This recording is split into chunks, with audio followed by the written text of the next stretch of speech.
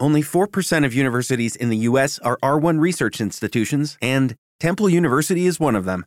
This means 100% of students have the opportunity to participate in hands-on learning and research with world-class faculty. With over 600 academic programs across 17 schools and colleges, Philadelphia's largest public university provides students with a rich variety of opportunities and propels graduates to succeed in their careers. Temple University. Schedule a campus tour today at admissions.temple.edu/visit. With the Lucky Land Slots, you can get lucky just about anywhere. This is your captain speaking. We've got clear runway and the weather's fine, but we're just going to circle up here a while and get lucky. No, nothing like that. It's just these cash prizes add up quick. So I suggest you sit back, keep your tray table upright, and start getting lucky. Play for free at LuckyLandSlots.com. Are you feeling lucky? No purchase necessary. Void where prohibited by law. 18 plus terms and conditions apply. See website for details.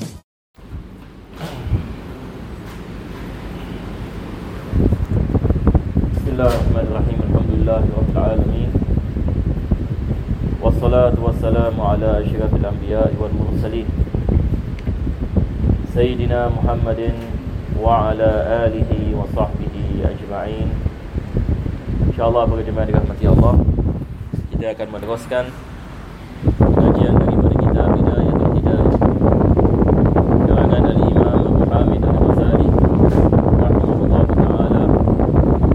Dan kita telah sampai kepada bahagian yang mana beliau membicarakan tentang jenis-jenis penuntut ilmu. Jadi pada kali yang lepas kita telah membicarakan dua daripada jenis manusia yang menuntut ilmu. Yang pertama sekali adalah manusia yang mencari ilmu untuk menjadikannya sebagai bekalan ke negeri akhirat. Yang ini maksudnya satu orang yang belajar ilmu agama dan niatnya adalah kerana Allah. Dia mempelajari hukum ahkam, dia mempelajari tentang ilmu akidah, dia mempelajari tentang ilmu tasawuf, dia mempelajari bacaan Al-Quranul Karim, dia mempelajari tentang salat dan puasa.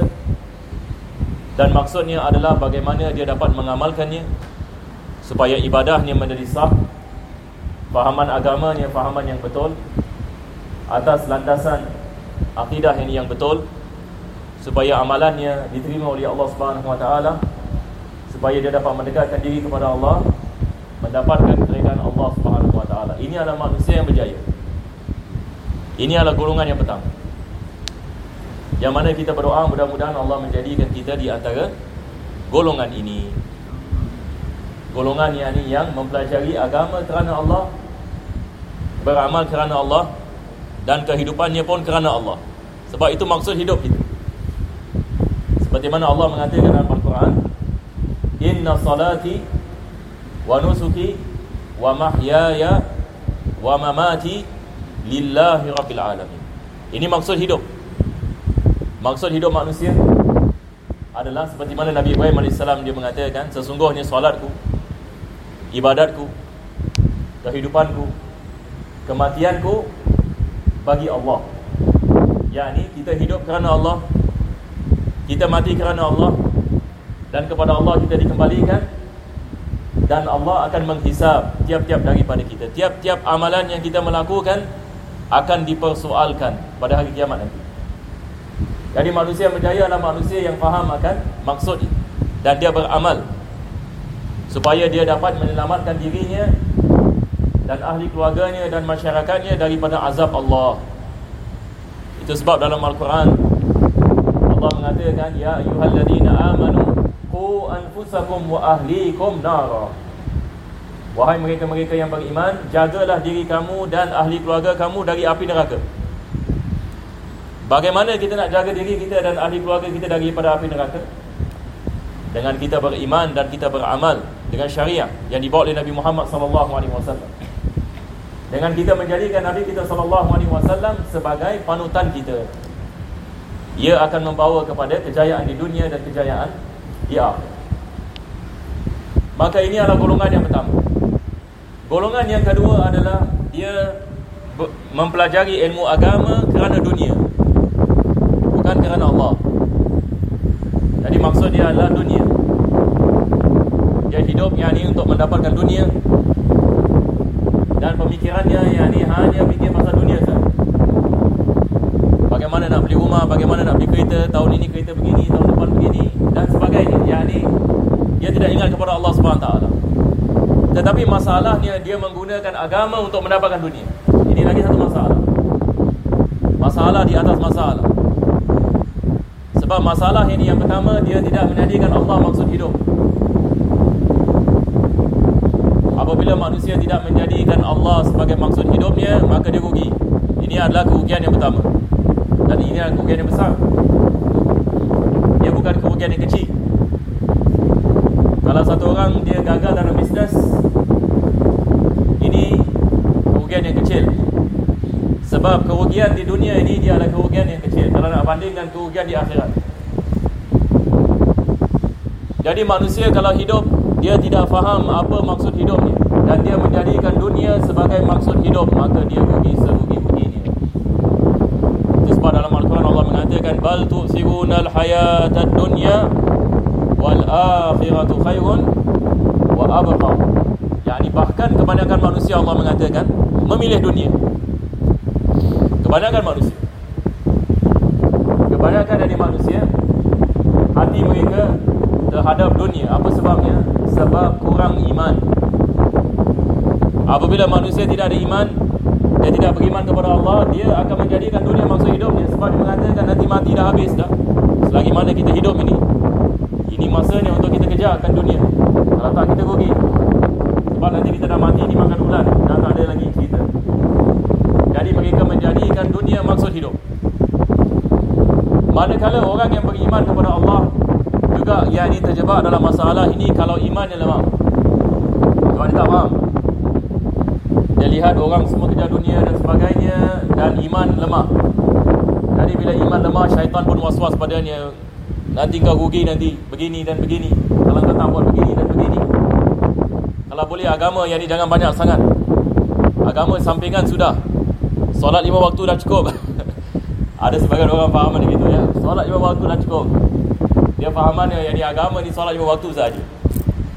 Ada orang dia menyangkakan agama ini kita solat 5 waktu, setahun sekali pergi haji, tiap-tiap tahun keluarkan zakat, puasa bulan Ramadan, sudah cukup. Dan tak payah buat yang selebih. Ini salah faham. Agama ini bukan hanya 5 perkara. 5 perkara ini adalah perkara yang paling penting, tapi bukan maksudnya ke semua agama dalam 5 perkara. Nabi SAW bila sebut tentang rukun iman dan rukun Islam, dia menerangkan kepada kita apakah perkara yang paling penting dalam agama. Tetapi bukan maksudnya dia adalah keseluruhan dari agama. Jadi sebagai seorang Muslim, seperti mana saya mengatakan, apa yang penting adalah kita menjadikan kehidupan kita lillahi rabbil alamin. Ini yang Nabi Ibrahim AS mengatakan, inna salati wa nusuki wa mahyaya wa mamati lillahi rabbil alamin. Jadi kita hidup kerana Allah. Bagaimana kita nak menjalankan kehidupan kita seperti mana diperintahkan oleh Allah. Jadi kehidupan ini termasuk semua aspek kehidupan. Sama ada kita di tempat kerja, ataupun kita di rumah, ataupun kita di sekolah, ataupun di masjid, ataupun di kompleks dan sebagainya. Jadi ada kait-mengait dengan agama. Tetapi manusia yang rugi adalah manusia yang menjadikan selain Allah sebagai maksud hidup. Maka dia terjebak dalam kerugian yang besar. Masalah ini yang kedua adalah dia menjadikan agama sebagai alat untuk mendapatkan maksud ini. Jadi agama Allah SWT dijadikan apa? Agama Allah yang dipermainkan. Ini masalah yang besar. Jadi masalah ini di atas masalah. Kita berdoa mudah-mudahan Allah selamatkan kita daripada musibah ini. Sebab Imam Ghazali dalam kitab Bidayatul Hidayah, dia mengatakan ditakuti orang ini mati dalam su'ul khatimah. Cuba bayangkan. Ini yang dimengatakan bagi golongan yang kedua. Akan tetapi golongan yang kedua ni dia faham masalah. Dia tahu perbuatannya salah. Kalau dia tahu perbuatannya salah, ada kemungkinan dia bertaubat. Ada kemungkinan dia bertaubat. Sebab beza kita mengatakan, satu orang dia tahu dia melakukan maksiat, dan satu orang yang dia tak tahu yang dia sedang melakukan maksiat. Mana lebih dahsyat? Yang ni ada orang yang ni dia melakukan maksiat tapi dia tahu dia salah. Dia tahu dia salah dan dia menyesal, dalam hatinya berat, tapi dia buat maksiat. Tapi dalam hatinya dia mengatakan, satu hari aku nak taubat. Satu hari aku nak taubat.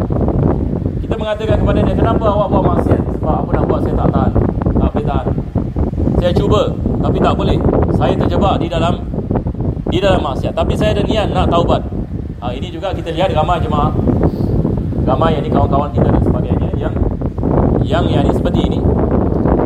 Yang ni dia ada niat nak kembali kepada Allah. Dia tak solat, dia tak puasa, dia tak melakukan semua. Tapi bila kita berbual dengan dia, dia mengatakan, aku tahu aku salah.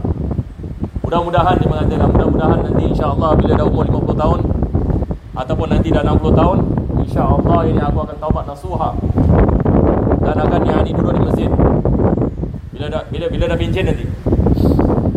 Orang seperti ini kita mengatakan sekurang-kurangnya dia ada niat nak taubat. Dia tahu dia salah. InsyaAllah Allah akan berikan hidayah. Tapi masalahnya kita tak tahu bila maut datang. Ada orang dia untung, Allah kasih dia umur yang panjang, jadi dia sempat taubat. Alhamdulillah. Ya, ini taubatan nasuha. Dia dah umur lanjut, misalnya dia bertaubat kepada Allah, Allah ampunkan dosa. Betul ke tidak? Kalau dia betul-betul benar taubat, Allah Subhanahu Wa Taala akan mengampunkan dosanya. Tapi apa yang kita takut adalah datangnya ajal, manusia tak sempat taubat. Ini bahaya. Ada golongan pula, dia melakukan maksiat tapi dia tak tahu yang dia melakukan maksiat. Ini lagi satu masalah. Dia melakukan maksiat, dia menyangkakan dia melakukan kebaikan pula. Boleh jadi ke tak boleh jadi? Boleh jadi. Ini golongan yang golongan yang ketiga. Imam Ghazali ini dia mengatakan ada orang yang ni dia belajar ilmu agama. Tetapi bila dia belajar ilmu agama, maksudnya adalah dunia, bukan Allah. Maksudnya adalah dunia. Bagaimana dia nak menggunakan ilmu agamanya sebagai investment supaya dia mendapatkan harta manusia. Tapi masalahnya lagi, ini masalah. Yang masalah yang kedua adalah dia menyangkakan ini adalah perkara yang baik. Dia menyangkakan dia sedang melakukan khidmat kepada agama Allah Subhanahu Wa Taala. Maka ini adalah perkara yang sangat bahaya. Sebab dia melakukan maksiat tetapi dia menyangkakan dia sedang melakukan ketaatan kepada Allah. Jadi dia makin jauh daripada Allah, tapi dia menyangkakan dia makin dekat. Ini adalah golongan yang ketiga. Jadi golongan yang ketiga lebih dahsyat daripada golongan yang kedua. Kenapa? Sebab golongan yang kedua dia melakukan maksiat tapi dia tahu dia melakukan maksiat dan dia tahu ini salah. Dan satu hari dia akan kembali kepada Allah.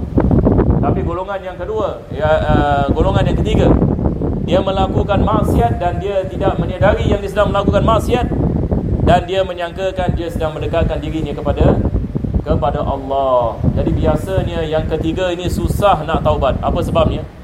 Sebab dia menyangkakan dirinya baik. Apa perlu taubat? Sebab dia menyangkakan dia manusia yang dekat kepada Allah. Maka Imam Ghazali mengatakan di sini, yang ketiga, orang yang telah dikuasai oleh syaitan, maka ia menjadikan ilmu yang dituntutnya itu sebagai alat untuk menghimpunkan harta benda dan bermegah-megah dengan kedudukan dan merasa bangga dengan ramai pengikutnya. Dan ini semua dilakukan bukan kerana Allah, nak dapat pengikut, nak dapat harta benda, nak jadi famous, nak dapat zaman sekarang ini seperti apa, nak ada followers kat Instagram, Facebook dan sebagainya. Dia menggunakan ilmu yang dituntut itu untuk mencapai segala hajat dan untuk mengaut keuntungan dunia. Walaupun demikian, dia masih terpedaya lagi dengan sangkaannya bahawa dia mempunyai kedudukan yang tinggi di sisi Allah. Ini masalah. Dalam dia melakukan maksiat, dia menyangkakan dia ada kedudukan di sisi Allah Subhanahu Wa Taala. Lihat ini macam mana syaitan menyesatkan manusia. Syaitan yang menyesatkan hatta orang yang beragama boleh disesatkan oleh syaitan dengan waswas seperti ini. Dia menyangkakan yang ini dia dekat kepada Allah, sedangkan yang ini dia jauh daripada Allah. Mudah-mudahan Allah selamatkan kita daripada golongan ini dan Allah berikan kita hidayah insya-Allah. taubatan nasuha. Sebab kadang-kadang kita pun terjebak dalam masalah. Ini bahaya. Ini dia punya apa, kita mengatakan slippage. Dalam bahasa Inggeris kita panggil apa? Slippage. Macam ibarat bila kita jalan ada licin, lantai licin. Jadi kalau kita tak berjaga-jaga, kita pun terjatuh. Tetapi Nabi SAW mengingatkan kepada kita, kalau kita terjatuh, kita nak kena bangun, jangan terjatuh all the way. Sebab manusia ni kita ada kekurangan. Tak semua orang ini perfect. Atau yang ni saya juga ada kekurangan. Kadang-kadang kita terpedaya dengan bisikan syaitan. Sebab yang ni kelemahan kita. Tetapi kita sentiasa perlu ingatkan diri kita, walau macam mana sekalipun kita mesti bangun. Kita tidak boleh jatuh yang ni all the way, yang ni seperti yang ni jatuh dalam black hole. Tapi kita nak kena muhasabah diri.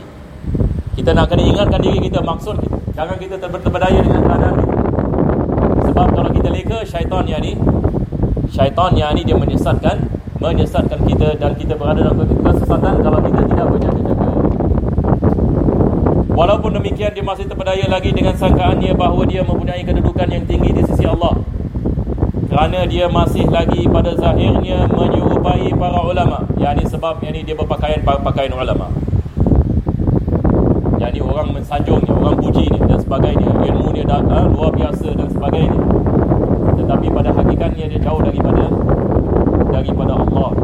Dia bercakap seperti percakapan para ulama dan berpakaian seperti pakaian ulama, padahal zahir dan batinnya penuh dengan tamak dan haluba dalam menghimpunkan kekayaan dunia.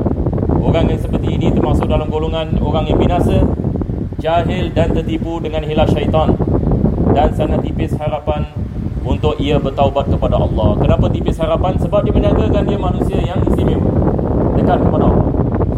Apa yang perlu nak taubat? Ini masalah. Dan sangat tipis harapan untuk ia bertaubat kepada Allah, kerana dia telah menyangka bahawa dirinya termasuk di dalam golongan orang yang baik, padahal ia telah lupa akan firman Allah Subhanahu wa taala, ya ayyuhallazina amanu lima taquluna ma la taf'al. Jadi Allah mengatakan, wahai mereka yang beriman, kenapalah kamu mengatakan perkara yang kamu tidak mengamalkannya. Mudah-mudahan Allah Subhanahu wa taala menyelamatkan kita di dunia dan akhirah, dan memberikan kepada kita taufik dan hidayah. Dan juga Allah Subhanahu wa taala menjadikan kita di kalangan yang para ulama al-amilin al-mukhlasin, memberikan kepada kita ikhlas insya-Allah dalam amal, ikhlas dalam menuntut ilmu. Mudah-mudahan Allah memberikan kita pada barakah dalam tiap-tiap yakni kebaikan, dan Allah berikan kepada kita husnul khatimah, dan mengumpulkan kita bersama Nabi kita sallallahu alaihi wasallam pada hari kiamat nanti. Amin ya rabbal alamin. Wa ila hadratin Nabi sallallahu alaihi wasallam. Al-Fatihah. With Lucky Land Slots, you can get lucky just about anywhere. Dearly beloved, we are gathered here today to... Has anyone seen the bride and groom? Sorry, we're here. We were getting lucky in the limo and we lost track of time. No, Lucky Land Casino, with cash prizes that add up quicker than a guest registry. In that case, I pronounce you lucky. Play for free at LuckyLandSlots.com. Daily bonuses are waiting. No purchase necessary. Void where prohibited by law. 18+. Terms and conditions apply. See website for details.